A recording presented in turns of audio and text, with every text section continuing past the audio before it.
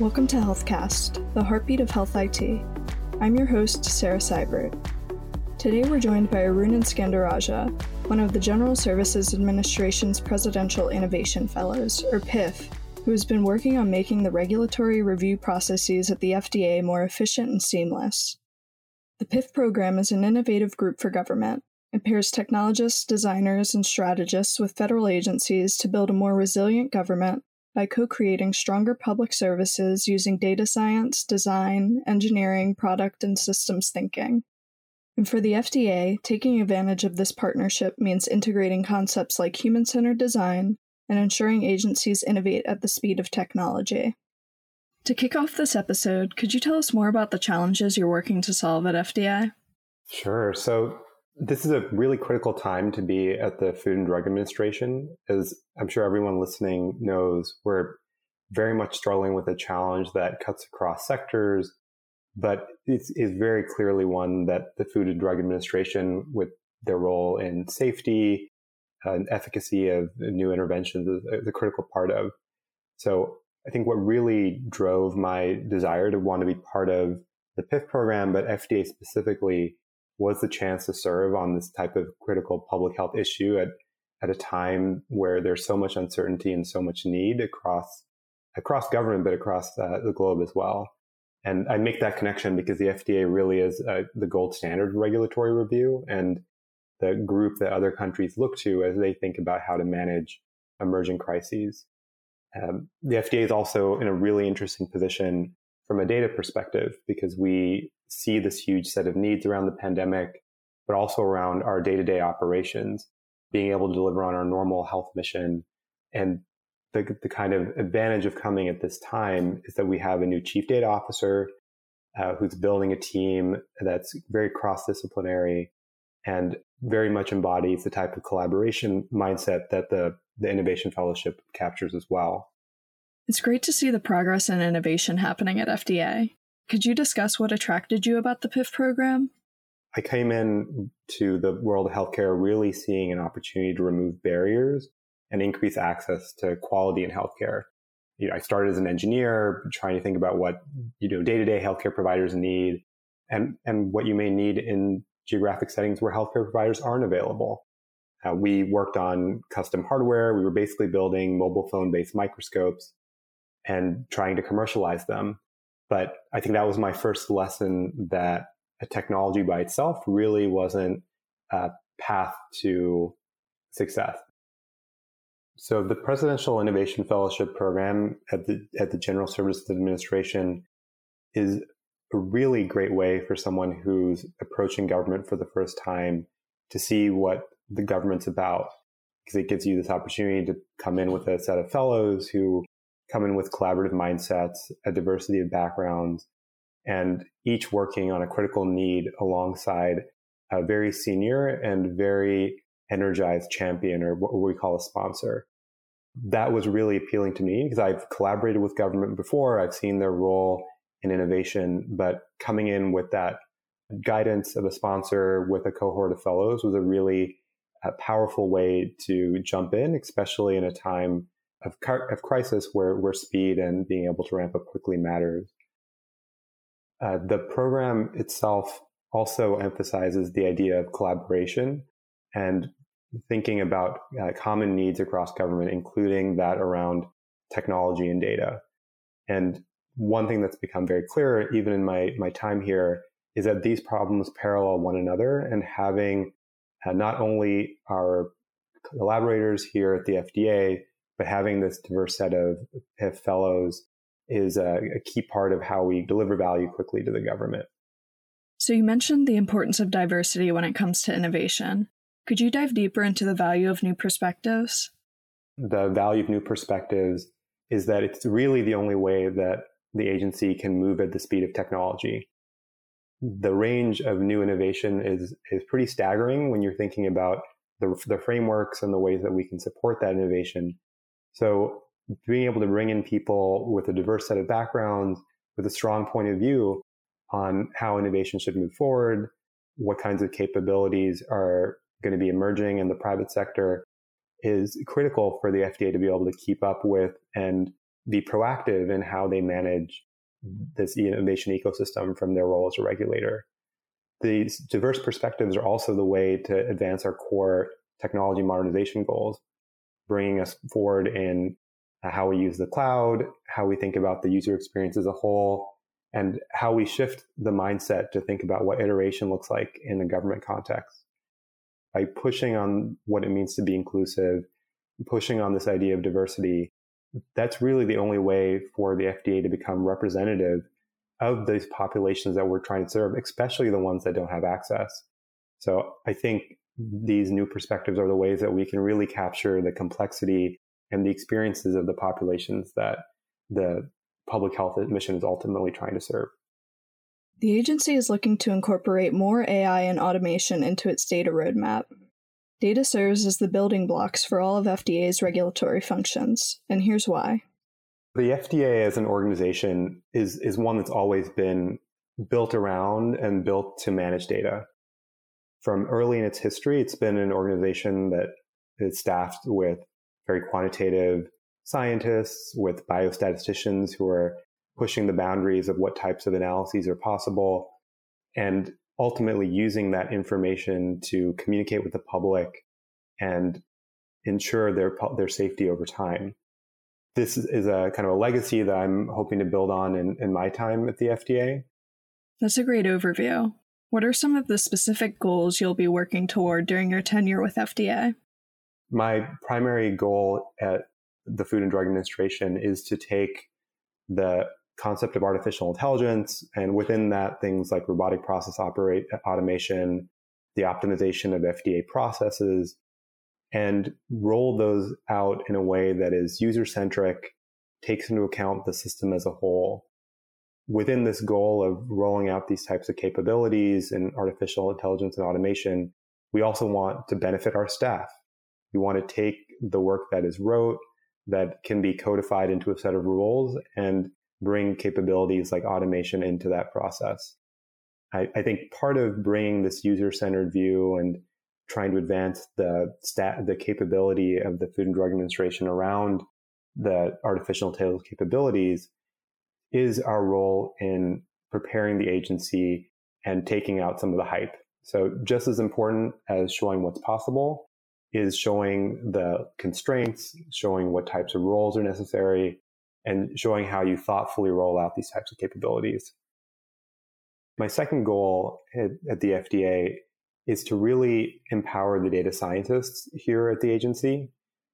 We have, as I mentioned, a diverse set of data and capabilities and tools available, as well as use cases that we know are meaningful to human health.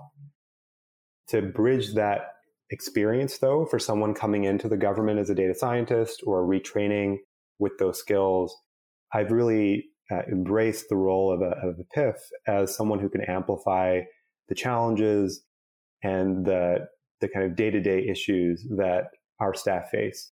So part of my objective has been kind of describing what these challenges are, creating kind of that ideal workflow for a data scientist going forward, helping structure the trainings that will get them the types of skills they need to grow and build their careers within government. And we're doing all this work in partnership with a variety of components of the FDA, from the Office of Information Management and Technology to specific entities within the FDA that are interested in data and digital capabilities, such as the Center for Devices and Radiological Health, Digital Health Center of Excellence.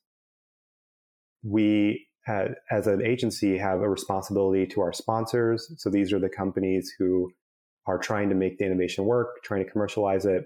These groups need guidance on best practices, but they also need partnership, because many of these technologies are first of their kind and need a counterpart here at the FDA who can work with them collaboratively. As Skandaraja mentioned, managing opportunity and risk appropriately is essential to effective transformation and technology adoption.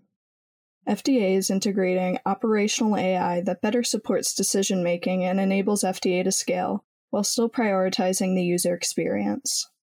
Our role within the CDO is to really ask that question: can we bring best practices from across government and across the private sector into the Food and Drug Administration so that as we implement our own applications of AI in these different workflows, we're bringing these kinds of best practices and managing both the opportunity and the risk appropriately. That's a great take. How do you go about doing that? Over the course of my time here, we really started this work by discovery and by listening. There were several instances of artificial intelligence being applied to different tasks, from these types of risk assessments to the idea of kind of bringing the right capacity in at the right time to manage our reviewing workload. So we listened carefully and tried to understand where these capabilities were being deployed, what the challenges were. But we also reached back out to the General Services Administration. I've talked to everyone from former PIFs of that community to the AI community practice that's been stood up within the Technology and Transformation Service of GSA. Let's dive deeper into FDA's AI strategy.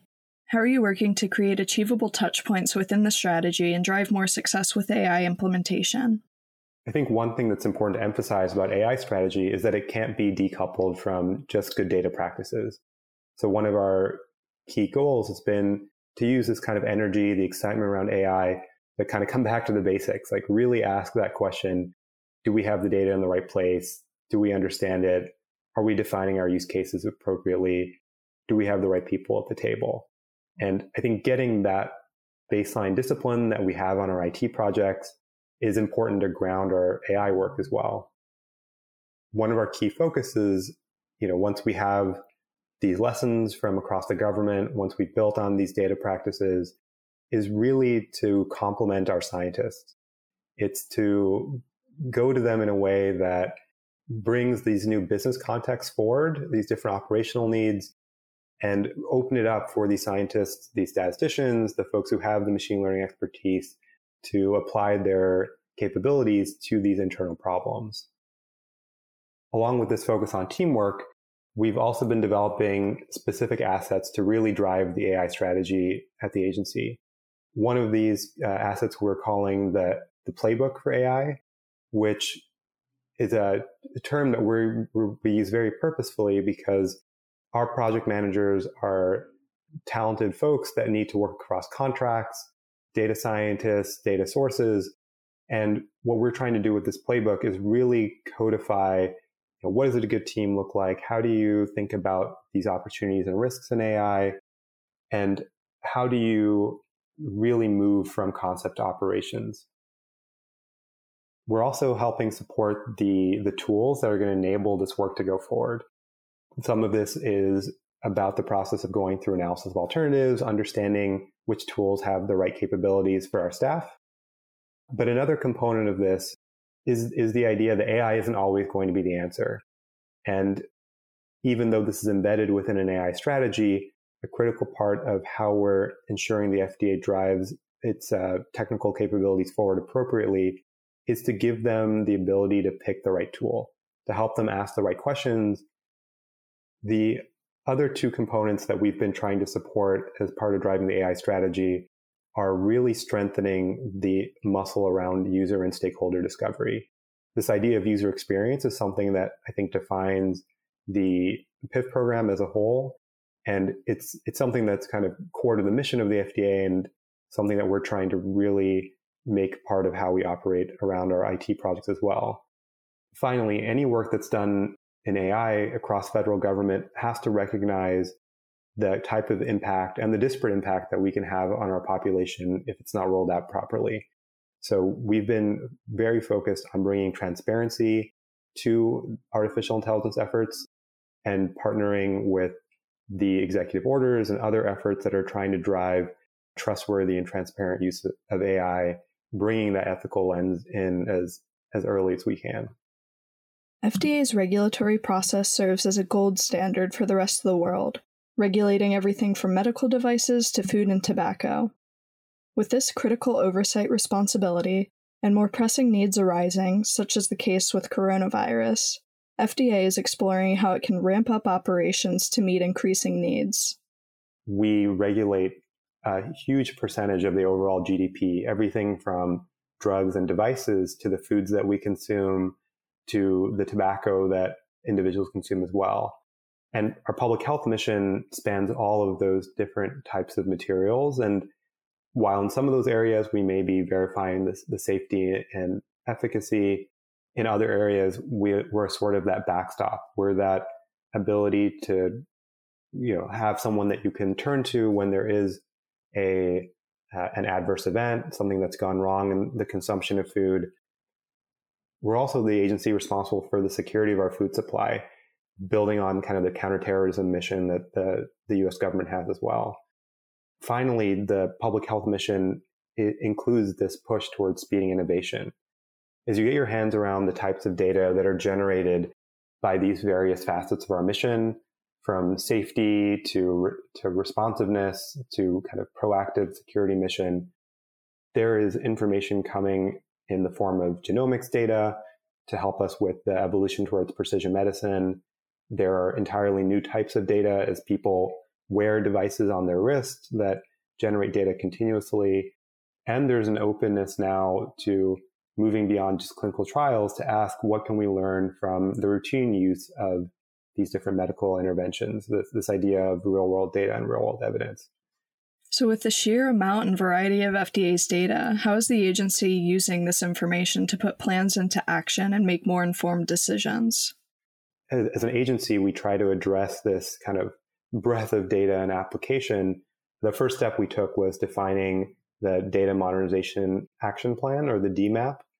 This is very much about even getting the capability in-house to really leverage these digital tools. This is bringing in the right talent, the first pillar, applying the right data practices, the second pillar, and then using that additional capacity and flexibility to execute on a set of what we call driver projects to really not only show the value of data, but capture that value and start the FDA down a path of making these projects repeatable.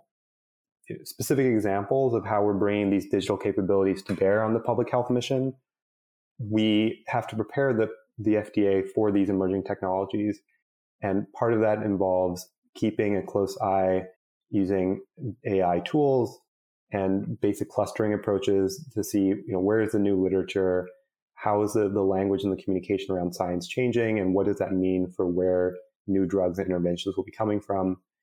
We also use data directly on the mission of ensuring safety after something goes to the market.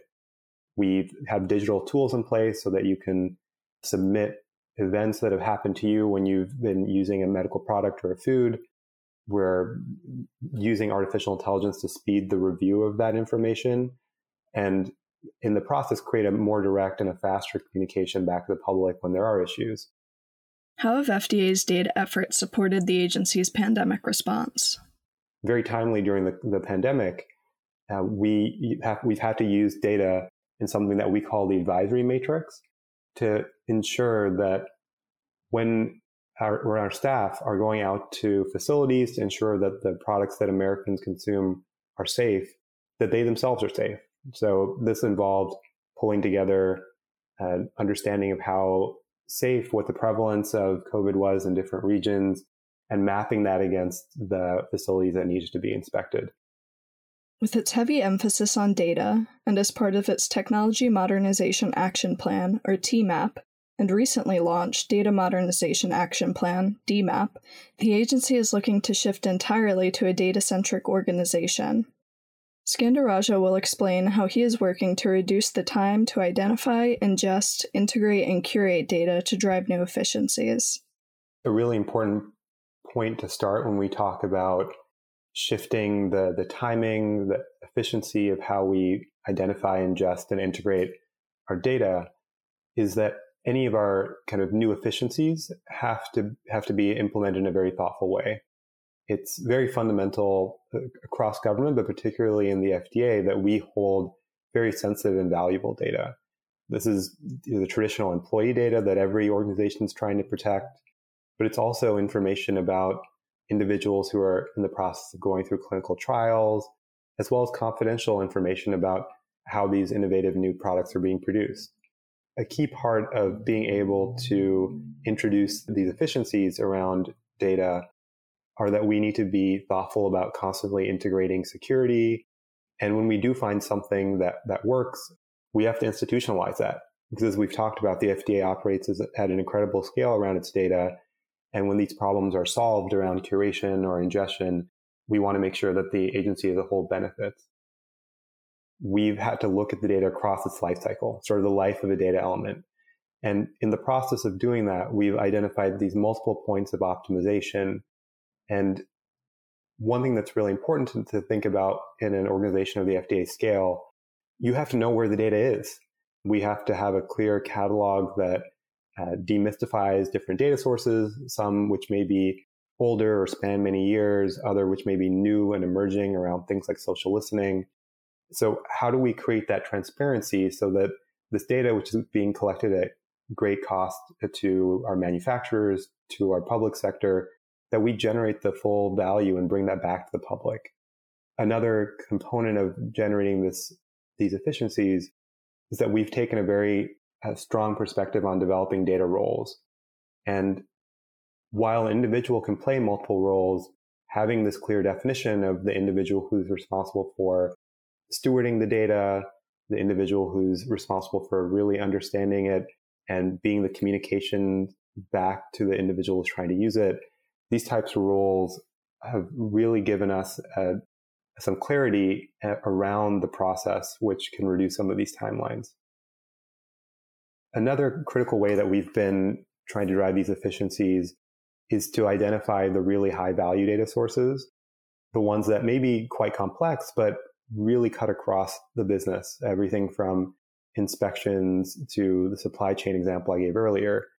In these contexts, we've really brought the human expertise in alongside that data to turn it into the information that people need, working with subject matter experts to develop glossaries around emerging areas of work like real-world data. So as you're working through FDA's data, how are you integrating automation to improve workflows?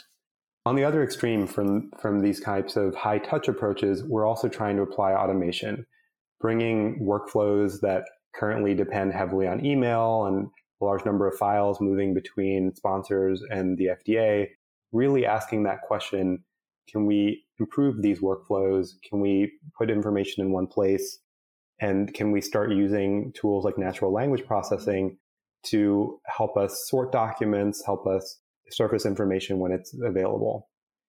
The other key point I wanted to mention is our role as the Chief Data Office in not starting from scratch, but really scaling what works for people already in the different pockets of excellence across the FDA.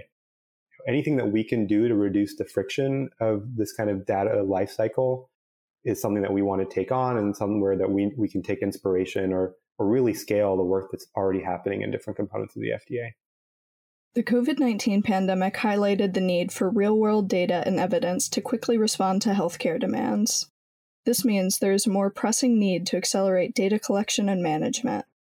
Before we can even really talk about this idea of real-world data and real-world evidence, we kind of have to confront where we are. So today, when we make a decision, whether it's during a pandemic setting or in a more routine device clearance or drug approval, we traditionally use clinical trials. And these are well-defined instruments for finding cause and effect, for distinguishing what a new intervention can do for folks. They're also very expensive because they're so controlled, because you keep the protocol consistent, except for that single intervention that you're trying to manage. You need a dedicated trial support team. You need physicians and researchers who are adhering to a protocol, and everything from doing that training to setting up that data infrastructure for that study can really add to the cost and the timeline for doing traditional research. I think what we've really seen during COVID-19 is that traditional ways of doing clinical trials have a significant role, but we are losing out on the data that's being generated in other settings. In the community setting, in hospitals where there may be different protocols being applied in different geographies. Real-world data is really asking that question, can we use some of this information about health status, about what's happening in routine care, or in this case, in pandemic response, to understand how different interventions are performing.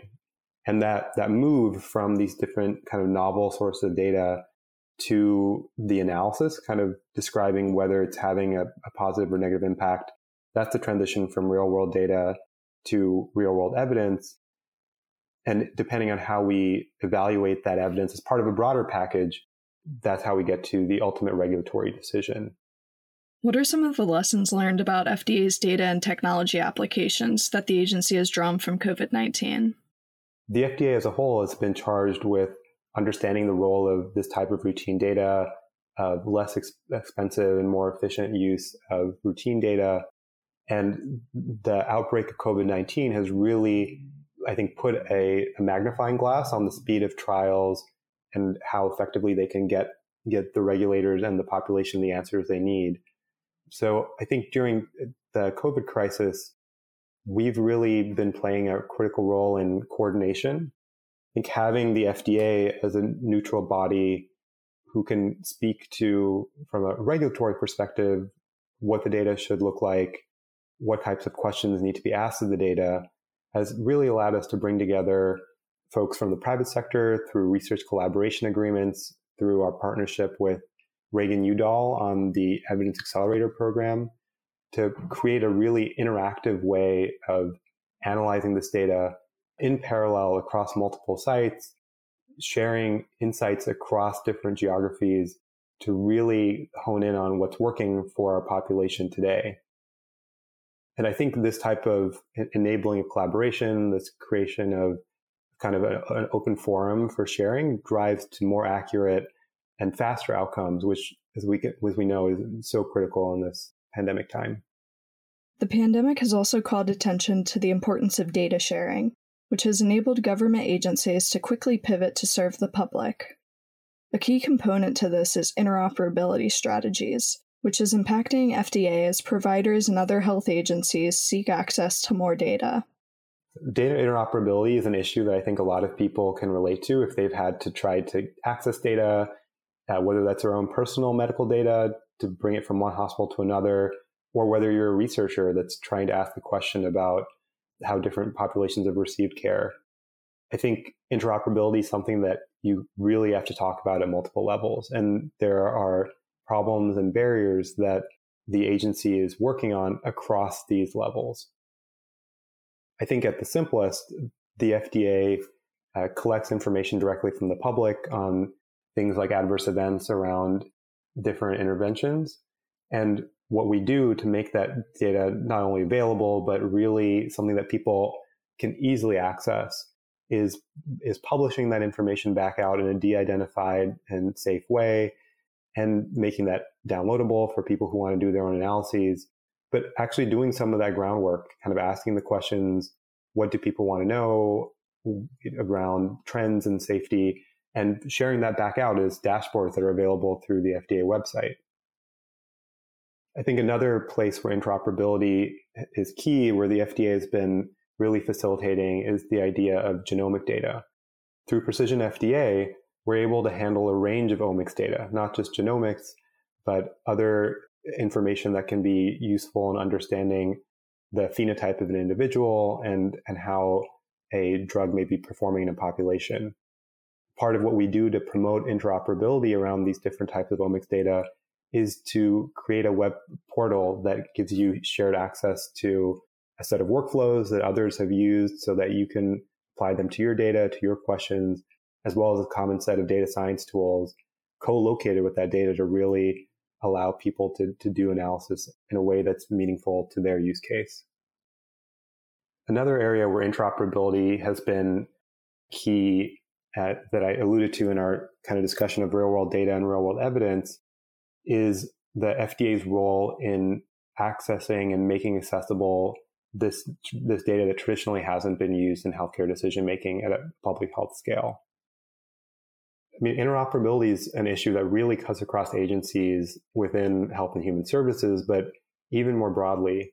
And I think while the FDA can and should do a lot to drive the interoperability conversation, I think one of the most exciting opportunities over the coming years will be collaborating across Health and Human Services to really ask what are the key decisions that are being made by each agency?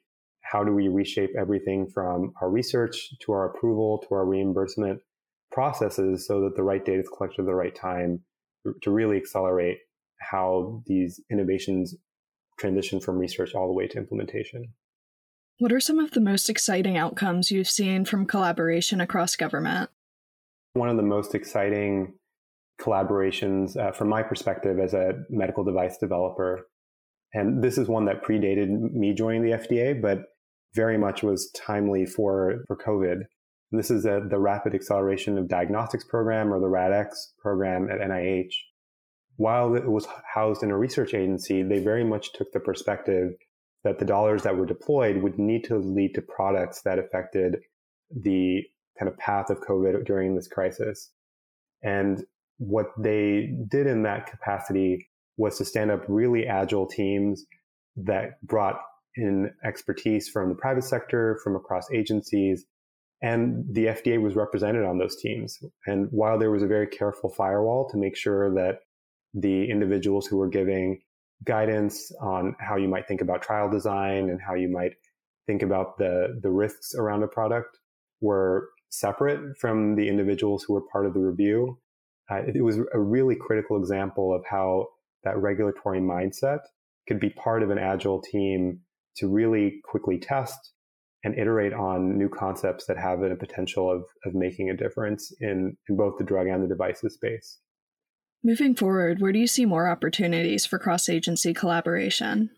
So when I think about the role of collaboration, there's an opportunity to partner with agencies like the National Science Foundation, the NIH, and BARDA. As we think about the role of the U.S. regulatory and reimbursement system, there are incredible opportunities to partner with the Centers for Medicare and Medicaid Services, as well as outside of government with private payers as they start to think about that decision. Once something is safe and effective, how do you make this accessible to your population? So equity and quality, I think, are some of the key benefits that would come out of this kind of newer model of collaboration that the pandemic has really pushed us towards. One of the key partners for the FDA in that process is the Agency for Health Research and Quality. I think driving towards common metrics that not only incorporate the requirements that the FDA needs, but start thinking towards the metrics that AHRQ is looking for is a way to kind of end up with something that not only is safe, but is really reaching the populations that may not be served today, and ensuring that there's a positive outcome across these populations. The next real intersection with other agencies is the opportunity to work on care provision itself. We have incredible institutions like the Veterans Health Administration and the DoD hospitals themselves for service members, where the government is involved in providing healthcare and ensuring the safety of servicemen and women and veterans. If we really take responsibility for that end outcome for the public, we should really embrace these opportunities to collaborate on everything from the science and the structures that generate the innovation, all the way through understanding who's being affected and taking into account who's trying to access these interventions to achieve the types of health impacts that we may want from a public health perspective. Finally, I'll say that I think there's a growing recognition around this idea of social determinants of health, that it's not just the intervention and the care facility that will drive outcomes.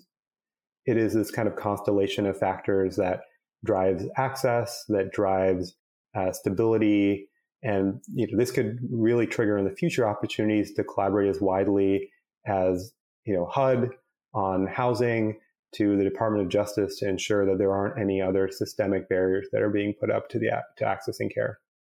Thank you so much for joining this episode. It was great to learn about the innovation happening at FDA. Great. Thanks for having me, Sarah. To hear more about the Rapid Acceleration of Diagnostics program, or RADx mentioned, check out the episode on Inside the Program that accelerated COVID-19 testing and diagnostics. And check out the episode titled VHA's Innovation Ecosystem is Collaborating to Create New Veteran Health Solutions to learn how the PIF program is impacting other agencies. Thank you for tuning in, and if you enjoyed the show, please subscribe with your favorite podcast app or listen to more at governmentciomedia.com. Until next time.